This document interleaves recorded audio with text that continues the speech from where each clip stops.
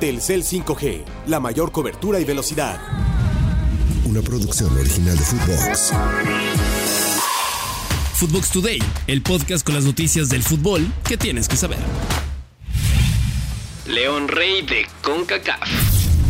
La Fiera lo logró. Por primera vez en su historia, León consiguió un título internacional y es nuevo campeón de la Conca Champions. Vencieron 3-1 en el global a Los Ángeles FC de Carlitos Vela y compañía. En el partido de ida como en la vuelta, el equipo mexicano sí fue mejor. En la ida terminaron 2-1 y en casa de los angelinos el partido acabó 0-1.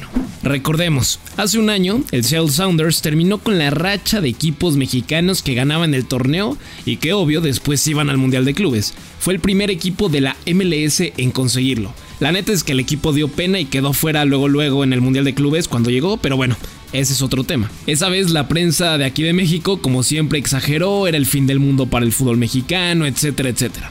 Por eso, se tenía que rifar un equipo mexicano para volver a asistir al Mundialito y León lo logró. En el partido fue Lucas Di Llorio quien marcó al minuto 20 y después de eso la defensa hizo su chamba. Los de Guanajuato se fueron limpios de Los Ángeles.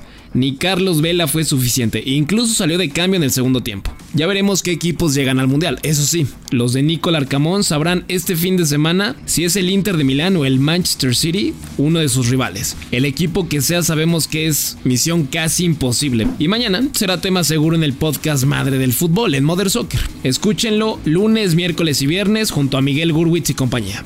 Un podcast de desmadre, fútbol y más desmadre. Campeonas de CONCACAF.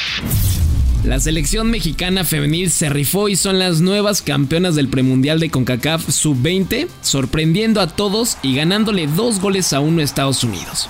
Las chicas sacaron carácter y lo más importante, buen fútbol para derrotar al país que domina este deporte en cada categoría básicamente. Todo se resolvió en el segundo tiempo. Maylin Orozco adelantó a México al 70. Onyeka Gamero regresó a las norteamericanas al partido 10 minutos más tarde. Y a 3 minutos de terminar el partido apareció Fátima Servín. La capitana aprovechó unos rebotes del balón para poner el gol del gane. Aunque aún no se sabe en dónde se va a llevar a cabo el Mundial, las de Ana Galindo llegarán al 2024 como una de las selecciones favoritas. Y sin dejarse intimidar por otra selección top. Así que ojo aquí, Esta selección sí emociona y puede dar la sorpresa en una Copa del Mundo. Benzema se despide del Madrid. Se lo dijimos hace poco aquí mismo en Footbox Today y ahora es un hecho. Benzema dijo adiós al Real Madrid. Todo fue muy rápido. Los blancos jugaron su último partido de la temporada en contra del Athletic de Bilbao en casa. Pero unas horas antes, en redes sociales, el Madrid sacó un tuit. Así como lo hizo con Eden Hazard, con Asensio y con Mariano, para mostrar sus salidas, y sí, fue lo mismo con el gato. El partido acabó 1-1, Benzema dijo adiós con un gol de penal y al final sus compas lo cargaron y lo aventaron al aire como luego despiden a varios futbolistas o técnicos en el fútbol. Karim llegó cuando tenía apenas 21 años al plantel y después de 14 temporadas se marcha con 25 títulos. Hablamos de 5 Champions, 5 Mundiales de Clubes, 4 Supercopas de Europa, 4 Ligas de España, 3 Copas de Rey y 4 Supercopas de España. En lo individual también se rifó y demostró que así como se puede ser muy malo al inicio, puedes mejorar y encontrar tu prime. Anotó 353 goles, segundo máximo goleador del equipo y también es el cuarto goleador de la liga.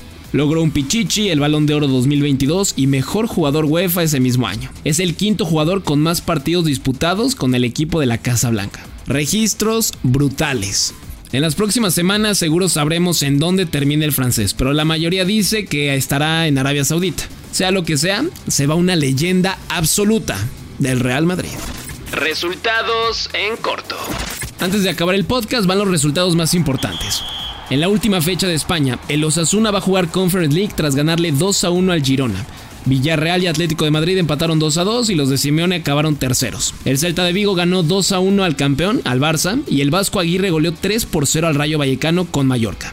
Descienden Valladolid, Español y el Elche. En Italia, el Napoli ganó 2-0 al Sampdoria y el Milan 3-1 al Hellas Verona, donde Zlatan Ibrahimovic anunció su retiro del fútbol, una noticia bastante triste. Y en el Mundial Sub-20, Uruguay derrotó 2-0 a Estados Unidos y Corea del Sur 1-0 a Nigeria. Las semis ya están listas, Uruguay contra Israel y Corea del Sur se verá las caras frente a Italia. Eso es todo por hoy, nos escuchamos hasta mañana.